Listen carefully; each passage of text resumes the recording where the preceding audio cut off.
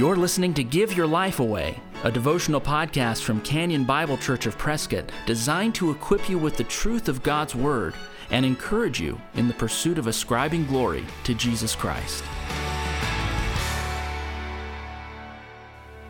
Today on the Give Your Life Away podcast, we will be in Revelation chapter 10, verses 1 through 11.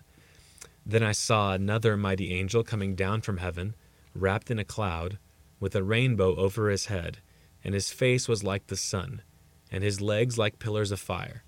He had a little scroll open in his hand, and he set his right foot on the sea, and his left foot on the land, and called out with a loud voice like a lion roaring.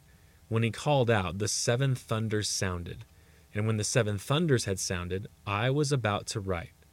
But I heard a voice from heaven saying, "Seal up what the seven thunders have said, and do not write it down."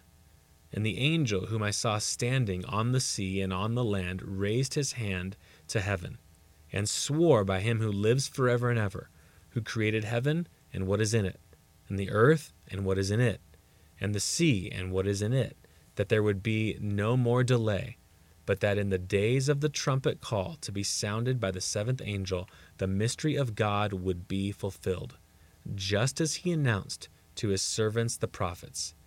Then the voice that I had heard from heaven spoke to me again, saying, "Go, take the scroll that is open in the hand of the angel who's standing on the sea and on the land." So I went to the angel and told him to give me the little scroll. And he said to me, "Take and eat it. It will make your stomach bitter, but in your mouth it will be sweet as honey." And I took the little scroll from the hand of the angel and ate it. It was sweet as honey in my mouth. But when I had eaten it, my stomach was made bitter.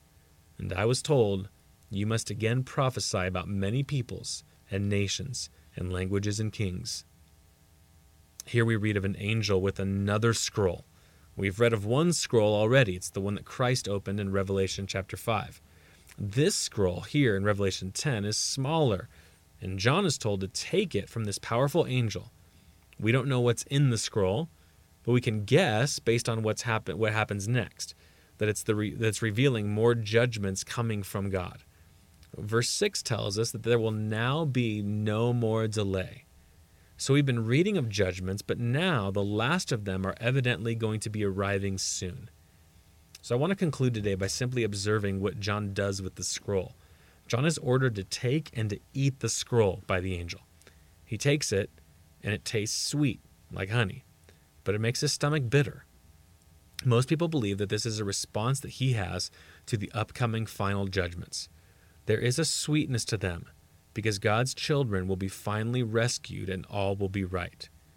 The sickening part is that people who've chosen to rebel against God will suffer eternal punishment. This feeling that John has is the same feeling that Christ himself has had.